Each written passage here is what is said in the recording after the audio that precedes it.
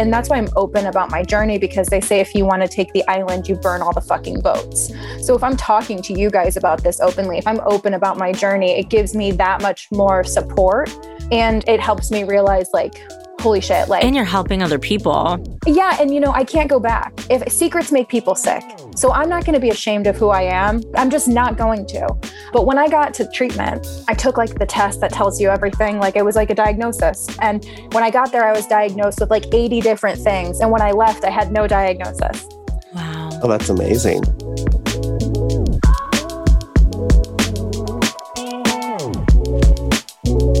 Hi, everyone. I'm David Bosher. And I'm Sid Charisse. And you're listening to Destroy the Hairdresser, the podcast, where we teach you to salon differently.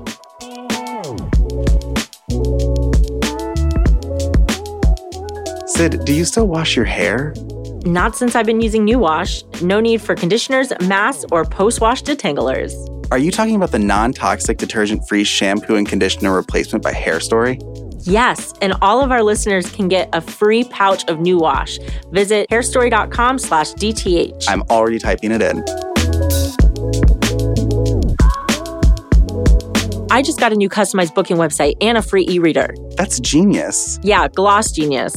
They also helped me transfer all of my clients over from my old booking software to theirs for free. That's amazing customer service. And the best part, DTH listeners get their first month free on us, as well as their very own credit card reader, which is usually an $80 value. To sign up, visit dth.glossgenius.com.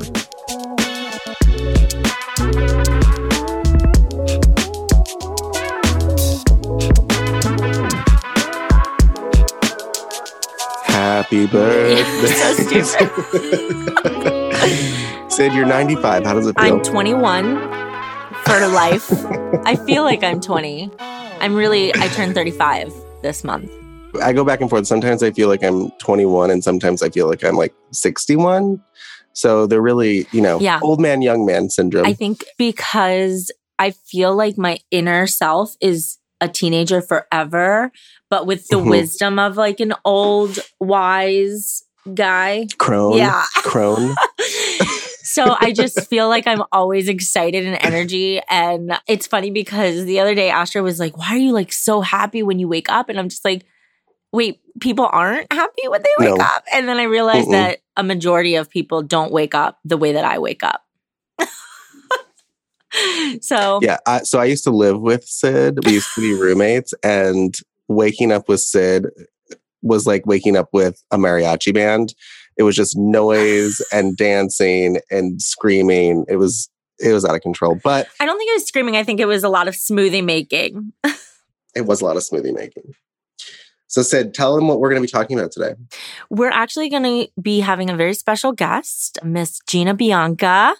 And we are going to be talking about addiction to work, addiction in personal life, addiction altogether. And I think this is such a strong topic because at Destroy the Hairdresser, we like to talk about things that aren't floofy.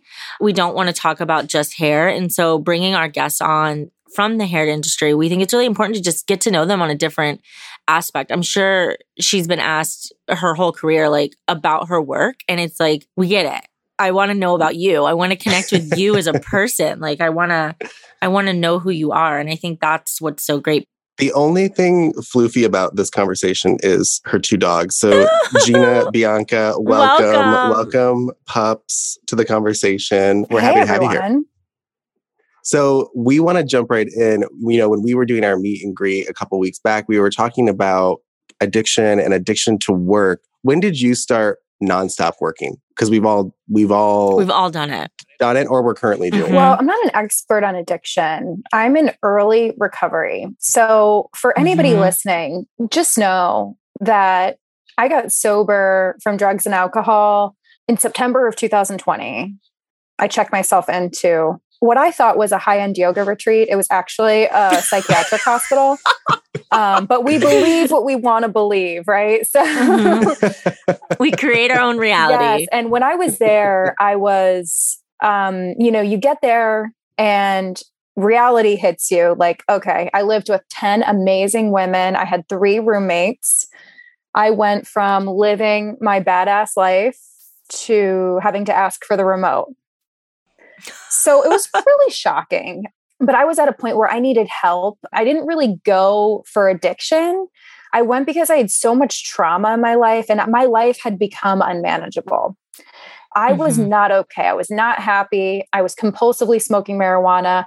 Whenever I drank, I would drink till I blacked out. I was a blackout drinker. I would drink and drive. I have everything anybody could ever want. And at any minute, it could have been gone. And I was talking to like you were trying to disappear a little bit. I did not learn how to properly manage stress.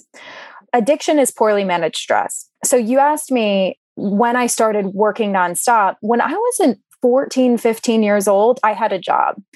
I grew up with an alcoholic father and my mother's a workaholic. She worked nonstop to make sure my brother and I were all good. You know, my dad was in jail a lot. So she was a single mom working nonstop for us. But I think she used work as an escape. And I'm not going to speak for my mom. I don't have anything bad to say about my mom. I love my mom.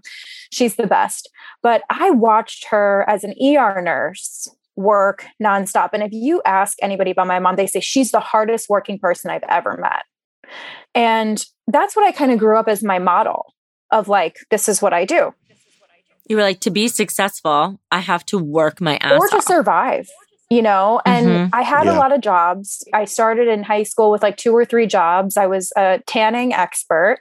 I worked at a tanning salon and sold lotion. Me too. I sold lotion. And that was my title, tanning expert, which I laugh about because I love tanning. And it's just like, I posted on Facebook. I was like, which job did I not have? And I put tanning expert and everyone's like, I don't think tanning expert is a job. I'm like, listen, you obviously don't know anything. Legit. When you're really good at it. But I was working in restaurants. I was working all different places. And I think that I always wanted money. I always wanted freedom. I always wanted flexibility. So I was always a hardworking person. But I think that when my work addiction became real was when I opened my first salon because the pressure was on. Long story short, when I was growing up, I didn't get what I needed. I was bullied a lot. I had imagine just having an empty hole in your chest. And you didn't get the love and affirmation of you are beautiful, you are strong, you are important, you are worthy. I just grew up and I got bullied a lot. I had a really dysfunctional family. And then when I grew up, I kind of took what other people said and the outside validation became my addiction. It stems from sex and love addiction. I say sex and love addiction because that's what it's called. I'm more of a love addict. In a sense of I rely on outside validation to be okay. This is a lot for me to talk about because it's super vulnerable. It fills you up. Appreciate it's super vulnerable. People don't talk about this. People don't even know that that's a thing. I think people should because so many people, and that's why we wanted to bring you on because we were like, there's probably so many people feeling this, even outside of our industry. They might not know what to call it. It's why do I need these likes on my photo? Why do I need people to approve of what I'm doing? And so I think that a lot of my issues stem from codependency, which is from dysfunctional childhood. And there's no such thing as a perfect child. There's no such thing as everybody's dysfunctional. It's a spectrum. It's like autism is a spectrum. Dysfunctional is a spectrum. Perfection is dysfunctional. So nobody has perfect parents. I get it. But I think a lot of my issue comes from codependency and it's the need to control others and control the situation. And that's from a lot of trauma. And then my love addiction, it's sex and love addiction. That's what it's called. But I'm more on the love addict side of that need for validation. And I'm doing really well with this in my life now as we're speaking today. I'm doing really well with this. My recovery is going great. But I think that hurricane, you know that song, I've got a jet black heart, that song. And there's a hurricane underneath it. I'm not getting signed. But that hurricane of all this stuff is going on. So that brings out stress. And then how I learned to manage stress is working, drugs, alcohol, sex when I get in the fuckets. The fuckets for me are heavy drinking and sex. And I know a lot of women can relate to that. And I have no shame. Absolutely. I like that you called it the fuckets because we all have That's that such a great limit. Yeah. We have that limit. And if you want to know what you're addicted to, it's really that thing you go to when you're in that fucket moment. And the buckets. I'm going to make it sure. Don't make me get to the fuck it's because it's not good. And I think too, like, I think it's important people know that addiction can really be, you know, when you get to that place and you start eating too much. Or, oh my God, yes. Food. Binge eating. Mm-hmm. I have friends that like work out addictively to the point where they hurt themselves. Like, I think we assume addiction looks like one specific thing. And I think once you're in therapy or you're in rehab or you're starting to learn these things, you're like, oh, addiction is really anything that I'm abusing to fill that hole inside of us, which we all have some sort of missing attribute. I think people are probably curious, and I know people are listening and like, oh my God, this is me in some level. What was the turning point where you were like, oh yeah, there's something wrong? How do we get to the yoga retreat? Is really what I'm asking. It was not a yoga retreat. It was a level 1 psychiatric hospital. I was like, what the fuck? You're like, how did this happen? Were they at least doing yoga? I did yoga in the rec room downstairs. I'm not laughing at you. I'm just laughing at the setup that I see. Yeah, in but I went to like one of the best places in the country. Like I got it was like literally marketed like the Four Seasons, but it was literally like La Quinta with 40 hours of the best therapists in the entire world for a week. Like I had the best. And you know what? Okay, 2 things. Let me go back. Food. My first issue was with food. As a child, as like a 3, 4, 5-year-old child, I've always had food issues. And people, my friends listening right now, us people with food issues, it's fucking complicated. Okay. It's complicated. And if you've got food issues as the root, and the food issues, like food is love, love is food, like that love addiction, it's complicated. That's a whole other podcast. I was like, I don't know where we're going with this, but the food, that is a whole other issue. And on my podcast, Gina Bianca podcast, episode 31 to 35, I talk all about my eating disorder, all about food, all about the control. Like, how did all this add up to you going to get help? So much has happened. And then 2020 happened. And I was like, not okay. As a salon owner with employees, I was super boundaryless and I was super resentful. And then COVID happened and I had to cancel my tour. I had to refund people who were literally my biggest fans, but screaming at me that I'm the worst piece of shit in the entire world because I was trying to reschedule instead of refund everybody, which if you're an educator, you know what I'm talking about. That was the most triggering, traumatizing time ever, having to refund people for a tour. We had to cancel our tour too. It was insane. Like, you don't know what to do. And we didn't know what to expect in the world. And it was all over the place. I didn't use Eventbrite. I had everything run through Shopify and I spent the money on the network. I spent the money building out the space for the education. So I didn't have money to give back to people. Like I almost went bankrupt. So like I'm not complaining. This all happened for me because if I didn't have this mental breakdown, I would not be the person that I am today. I'm not complaining or mad at anybody, but like I was under so much stress. So when COVID happened and we shut down 14 days to flatten the curve, I played not Candy Crush, Cooking Diary. It's like Diner Dash. So I played that game for 60 hours straight. I was just like, it was a coping mechanism. You were escaping. I was escaped. I spent like $500 on the app too. Picture me in a corner sucking my thumb. I was not okay. And that was how I was coping. And then I started doing online education. I tried to like adapt and evolve. I was trying to make it work. And what I was doing good things, but I was also doing bad things. I was exercising compulsively. I lost like 80 pounds. Everybody knows I lost like a ton of weight, but like people are like, how did you lose weight? And I'm just like, I was pretty much starving myself. Like, I mean, I can't really, I was working out for 90 minutes a day and not eating. So like, I'm not your workout role model. You know what I mean? You're like, this is not what we need to come to. When COVID hit, I have high anxiety and depression, and I didn't take medication for it for a long time because I just used it as fuel. And one of the things that happened during COVID is I started having a mental breakdown, but I didn't know I was having one. And I lost a bunch of weight. Sid saw me, kind of the same thing. Like I went to her house one day and she's like, you look like this isn't emaciated. You. Yeah. It was not good. It was scary. And the messed up part was, you know, we were going through a traumatic experience as a world.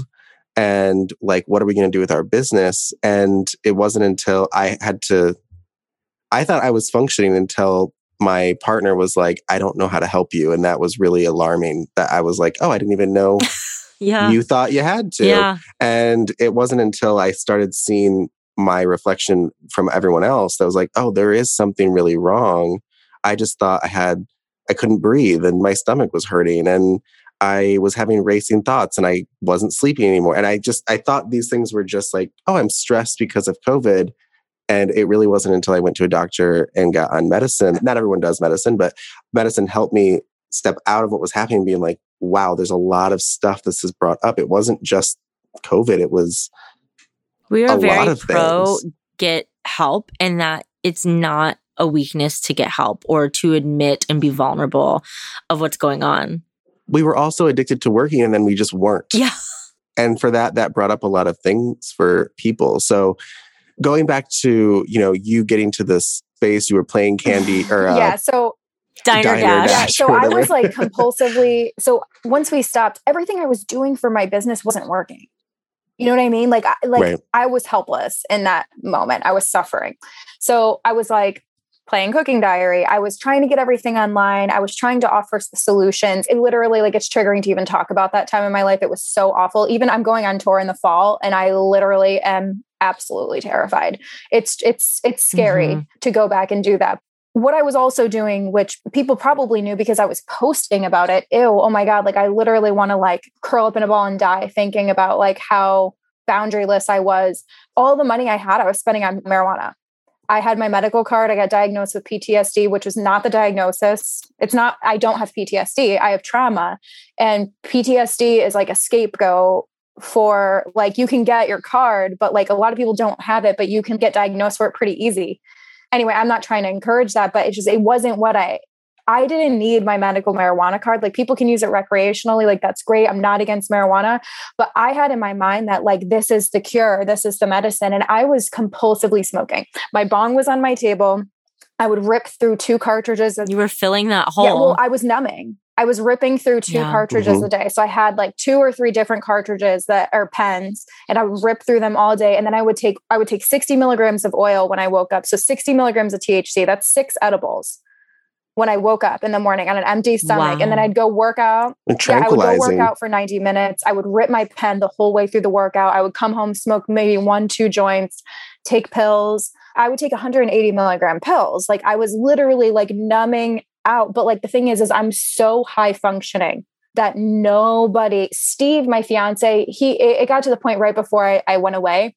I looked at him because I was going to teach a class when we were kind of getting back. It was late August and I couldn't find my pen. I couldn't find it. And I was just I remember the feeling of literally wanting to break something because I couldn't find it. And he's like, hey, you're teaching today. You don't need it. Don't worry. And I literally looked at him. I was like, you will never know what it's like to be me. You will never know what it's like to be me. Get the fuck out of my face. You will never know what it's like. The person who loves me the most, who cares for me the most, I literally looked at him and was just gone. And I remember looking at his face. Reacting to you? I remember looking at his face and I knew I was about to lose everything. I knew I was going to lose. And if I lost Steve, I have this pattern that, when I was in treatment, I wrote out a timeline of my whole life and you see the pattern. I have a very distinct pattern. I usually get cheated on, broken up with or whatever. And then I go, it's a pattern that's super unsafe. And I knew if I lost him, I don't know if I would survive the pattern.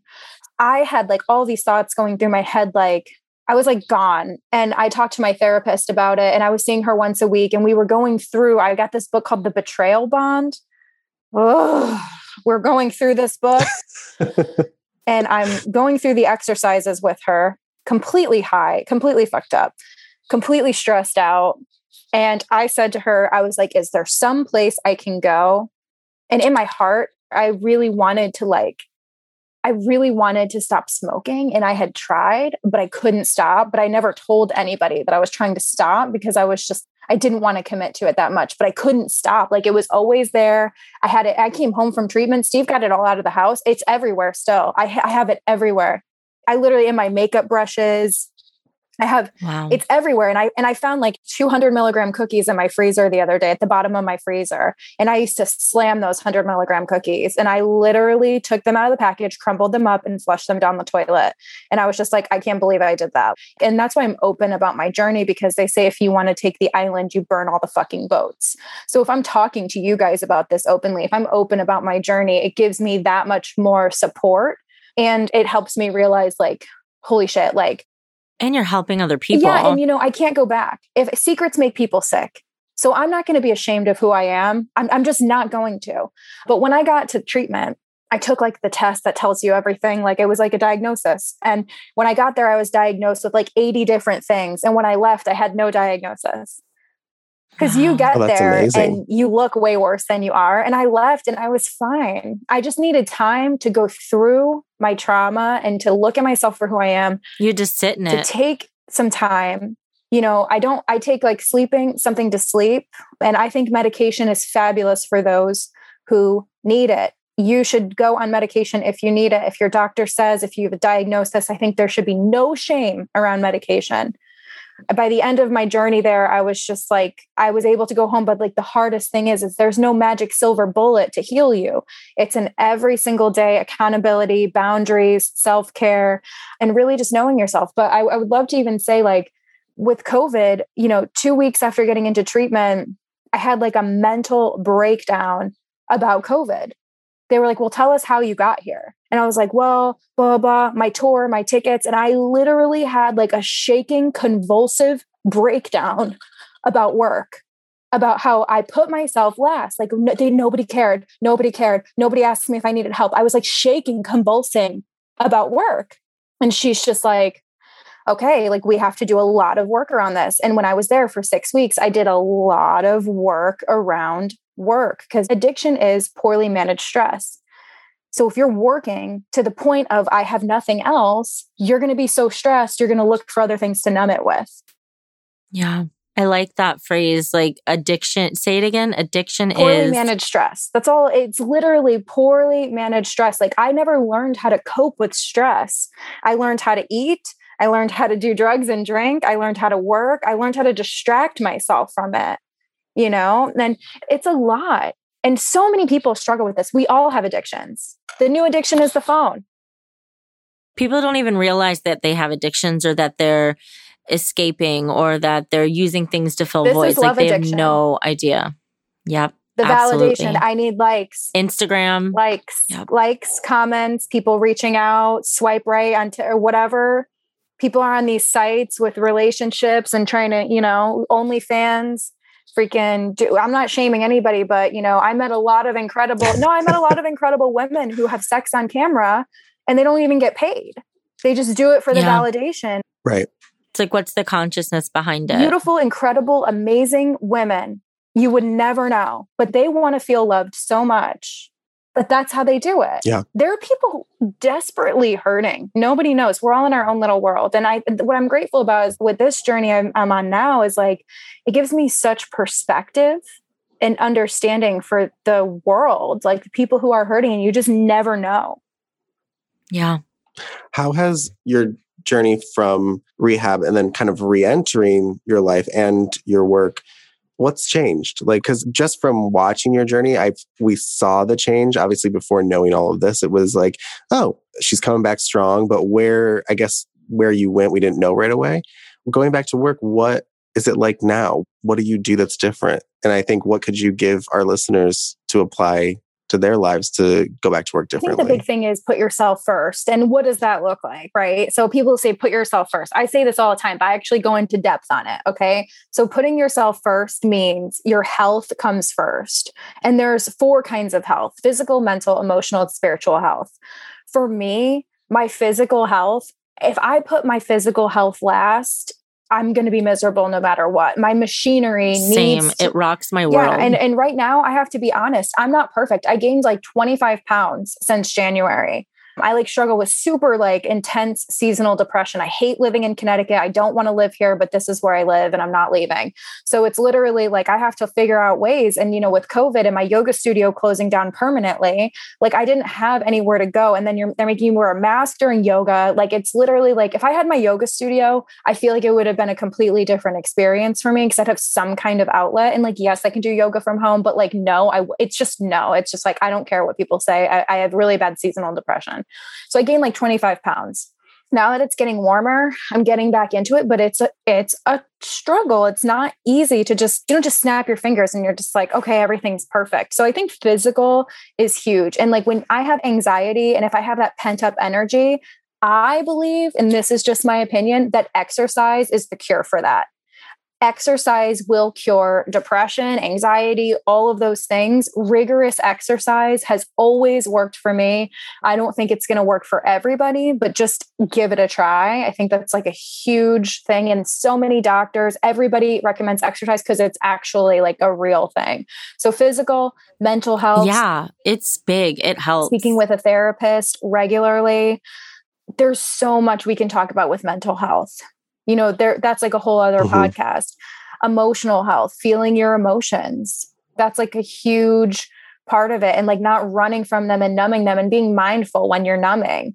And then spiritual health, like my meditation practice and my conscious contact with a higher power and my belief system spiritually. Like I'm an incredibly spiritual woman. Like I believe in God. I believe that my path is already planned out for me. I believe life is not happening to me. It's happening for me. Even now, like we're expanding at the network and it's happening way quicker than I want it to happen, but I know it's happening for me. So I just accept it. Instead of stressing about it, I'm just like, well, this is happening because this is all bringing everything to me. Like my mindset spiritually is different.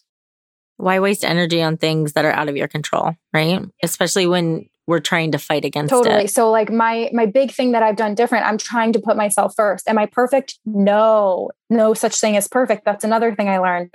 There's no such thing as perfect.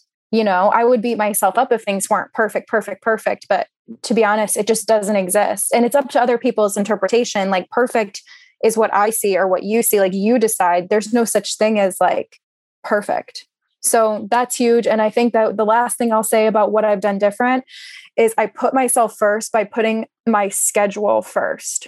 So like I look at my schedule has such strict boundaries. Like you guys were even trying to book me. There's not a lot because I don't allow myself to get booked by other people a lot. Like I don't allow people to manage, like I don't have a huge schedule. I'm on the floor doing hair once a week. I do coaching 1.5 days. I do shooting 1 day. And then the rest is kind of open for me to book stuff because I know things come up. Yeah, but in that schedule, like my work schedule is pink and then my self-care schedule is yellow. So I try to have a balance of yellow and pink. And if I'm burnt out and I look at my schedule, it's because there's no yellow. And if it's not in my schedule, I'm not going to do it. So I think that was a big thing. Like I would show up for a hair appointment before showing up for like, oh, I'm going to go for a walk this morning. If it's not on my schedule, I won't do it. So I think that putting your schedule first and really taking ownership and managing yourself. If you're going to work for yourself and live this lifestyle, if you're going to be an entrepreneur, if you're going to be independent and you're not going to answer to anybody, you have to manage yourself. Nobody's going to manage you. Like you have to do it and like stop complaining that you're so busy and you have no boundaries and blah, blah, blah. Like you have to manage yourself. Like stop complaining and do it. I think people forget how much power they have and like how much control that they do have over their lives, and they let themselves be powerless in so many situations. And I love that you said other people booking you, because we do that as hairstylists all the time. We let our clients, our business, everything control us. And something we teach at DTH is your non-negotiable time. And like for me, I'm OCD, ADHD. I have to work out in the morning. Like that is my outlet, right? So it's one of those things of like, where's your non-negotiable time? Where's your time for just you? And so I love that you've built that into your schedule. And now that you're back at the network, tell people kind of what the network is. And now that you've come back kind of rejuvenated and a completely different person from what it sounds like, what is the network? How can people get involved? And how has it grown? Because I know that you took that money from your tour and you created this great space for people to come together. tell people kind of how that came to be and what they can expect from it. I opened the network as an extension of my first salon. So I owned Gina Bianca Hair for 5 years. That salon was a team-based pay salon for employees. So I had a very, very high functioning team-based pay salon. I had a lot of employees. I paid hourly. It was like amazing. But like I was traveling, teaching, like I wanted to follow my dream of becoming an educator. I was hosting these huge classes. Like I would hire people. We'd sell like 150 tickets. And I was like, we need an education space in Connecticut. So I opened the network. And I was like, okay, well, all of my stylists, once they kind of hit that mark, they can go rent a chair there. So that was my goal, is to do like hire them from school, get them to rental. That was my goal. And then I ended up closing my employee-based salon because I just didn't want to do it anymore. I just didn't want to do it. I can talk about that all day long. I actually had like crazy stuff in treatment over it, about like that salon was traumatizing for me. Like I loved that salon, but like I didn't want to do it anymore. Not what you wanted to do. I loved it for the time being, but like for me, I really need the independence. I'm 29 years old. Like I want to continue growing. I don't want to be in the salon all day. So I opened the network. And the network is an education facility. So if you're an educator listening and you want to host classes, we can host 200. We can host 50 for hands-on. We really have an incredible education space. And then we're a booth rental salon. So we're fully booked right now, but we're adding more chairs. We're expanding and adding another 4,000 square feet. We're adding more chairs. We're adding a huge 1,600 square foot classroom so that I can do classes whenever, putting in a podcast studio. It's going to be beautiful. It truly is a network of artists. Yeah. And, that's why I call it the network, because I was talking to one of my friends and I was like, let's just close our salons and open a place in New York City and call it the network, and all of our friends can work there. And then I was like, I'm just going to do that. And I did it. I was like, I'm going to do it. And I did it because it's like, I know so many people don't want to be employees at this point, and they do, but they want freedom too. Yeah. I'm looking to work with that kind of stylist. And I said this, and I was at the point where I'm done paying people to work for me. I want people to pay me to work with me. You know what I mean? Like I'm done and I'm done paying people to learn from me. I want people to pay to learn from me. I was giving so much value, and I was just like, you know what? Like my mental state can't handle training people and them leaving. Like I just couldn't handle it anymore. And that's me personally. But now I'm at the point at the network where like, it's like that big sister energy of just like, I want you to grow. I want you to open your salon. I want you to live your dream. And Mary was talking about this from behind the chair yesterday. She said, build a dream so big other people can live their dream inside of it. That's what I'm doing. Like I want to elevate people. And all you have to do is focus on being responsible for yourself. And that in itself is inspirational to the people that are focusing on themselves. Exactly. So. And it's like, I'm a role model and a mentor. I'm not their mother. They don't have to answer to me. I have nothing to do with their business, but I'm 100% there for them if they need me. And my focus is making it crazy to work anywhere else. I have 3 people on payroll making that salon incredible, and with rental, that's expensive. It's expensive to have support staff. So I've got support staff. We've got a beautiful space. All their education is included, all their demo education. It's got a beautiful aesthetic, a great vibe. There's no drama. But just to clarify, it's not in New York City. Yeah, we're in Connecticut. Connecticut is and New they York. can host classes there and things. I know it is. Yeah, I know. Connecticut is like better than New York. No offense, New York people, but like Connecticut is lit. Really pretty. We have like the best artists. I swear, we have some incredible artists here in Connecticut. Some of the best hairdressers I know are in Connecticut. Colored by Caitlin, Eric the Barber, Krista Dupree, Colored by KP, Jamie C's out here. Like we have like Greta Wagner. Like we've got huge artists out here who are amazing. And Connecticut is lit and it's beautiful and it's 45 minutes from the airport. Can that be the title of this podcast? It's Connecticut lit is lit. Yes.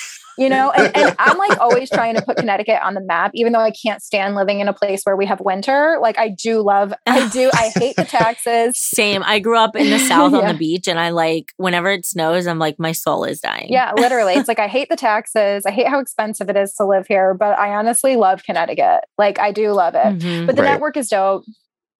That's awesome. Tell us about your masterclass too, because I think, that's something that you're doing that's a big focus. And I think people could benefit from it. Yeah, totally. So like there's the network salon and then there's the network mastermind. Mastermind. Yeah. And so Mastermind was born like 3 years ago when I was teaching, and like everybody, like I was teaching on the road and these people would become like best friends during class. So I was like, well, let me get them in a Facebook group so that they can all connect.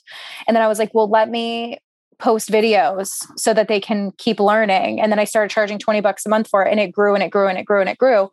And that's how Mastermind was started, of just bringing my students together so that they can connect and grow. And I call it a mastermind group because I wanted to have everybody contributing and growing and like really make it a community. So the Network Salon is in person. That's our salon. That's our in-person education. The Network Mastermind is our online, and then it comes to life at the network. When we do a huge cutting class, Mastermind people come in for crew, and we get to hang out, connect, and they help with the events, and they obviously show up to the events. It's like literally like my inner circle of people. And through Mastermind, that's where I do my one-on-one coaching. That's where I do weekly coaching calls with them, group coaching. It's really my online coaching and education. They can really get to be with you. Yeah, it's my online coaching and education group. I really care about everybody in there. I have great relationships with them. We've got like 650 people in there right now. And they're amazing. They're amazing people. And it's helped me really like stay so connected to the industry by building these close relationships. Like I've got so many followers on Instagram. Mastermind is like really, you take all of the people who really are serious about working with me and growing and doing it my way. You know, I built this incredible business and I want to teach people everything. And the people who really want to focus and commit, there's a place for them to work with me. People message me, will you be my mentor? Yes, join Mastermind. I can be your mentor. Right. How can people find more information on all these things? Just go to the link in my bio. There's like a million links on my link tree. Follow. Yeah. Follow in bio. And to kind of wrap everything up and bring it kind of full circle, we first of all want to thank you for being so candid with us and sharing your story, because we know that the people that are listening, everyone's struggling with something. And how deep that goes is different for every person. And I think sharing a story like this really allows people to say, wow, there's professionals in my industry that are going through the same thing. They made it through. There's hope for me as well. And not just talk about hair all the time. Exactly. What would you leave with our listeners? It's kind of like your parting words of wisdom that maybe someone needs to hear that's struggling. Asking for help is a sign of strength. Asking for help is a sign of strength. It's so true. And it's like, sometimes we're asking for help in all different ways. Use your words. And I love the quote, be who you are and say how you feel, because those who mind don't matter and those who matter don't mind.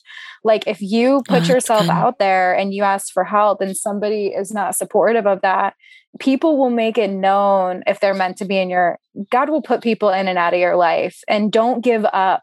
Like literally don't give up, ask for help. And if you don't get the help that you need, keep asking and put yourself out there and don't give up on yourself. I really hope that if you are struggling, that you ask for help and just know you're not alone. If you're struggling with these issues, you're not alone. And we're all struggling. Just because people aren't blasting it from the rooftops like I am. Like it's literally, I'm just trying to make people feel less alone. And I'm no expert. I'm just here to tell my story. I think we have to get out of the mindset of, you know, you're stronger alone, right? Like if you do everything by yourself, you're stronger. And we really talk to our students about building your network of people. There's never enough. There's never enough mentorship. There's never enough coaching, therapy, you know, business. Like you have to build your people to keep you strong. You this whole idea of like, oh, we have to do things alone. Like, no, it takes a tribe. It takes a village to raise a kid, and it takes a tribe to stay alive. So I'm really excited to have had this conversation with you. Thank you so much for opening up. If you want to know more about the network or Gina's mastermind group, you can go to her Instagram and you can go to her bio and you can get connected with all of the things. Gina, can you share what your Instagram is for anyone? I don't think there would be anyone that doesn't know that's listening, but for those that might not know. Yes, just follow me at I am Gina Bianca. You go to ginabianca.com. You can go to thenetworksalon.com. Literally everything's in the bio on Instagram. And I hope that you check out my podcast also. If you're looking for free education, there's so much education just on the podcast. So what is the name of the podcast so people can go subscribe? Just, y'all Google me. No, Gina Bianca podcast. I try to keep it that is the simplest way. Just go follow her. It's all there. That's perfect. Thank you so much for being on here. And I'm sure that we will talk to you and have you around again. Thanks, guys. Thanks.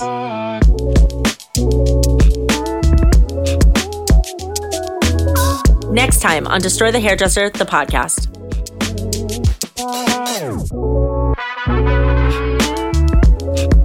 There was abuse not only like there was sexual abuse, mental abuse, gaslighting, manipulation, you know. You're talking about Hollywood? No, just the commission salon down the street. Oh, right. Right. That's it. Right. Hostage situations. Some of these old concepts of holding on so tightly and not coming from a place of sharing actually ruined people's lives with the non-compete. And so that is something that as a coaching company, we're really trying to break that. And the fact that this kind of fear-based leadership is still out there, that's terrifying.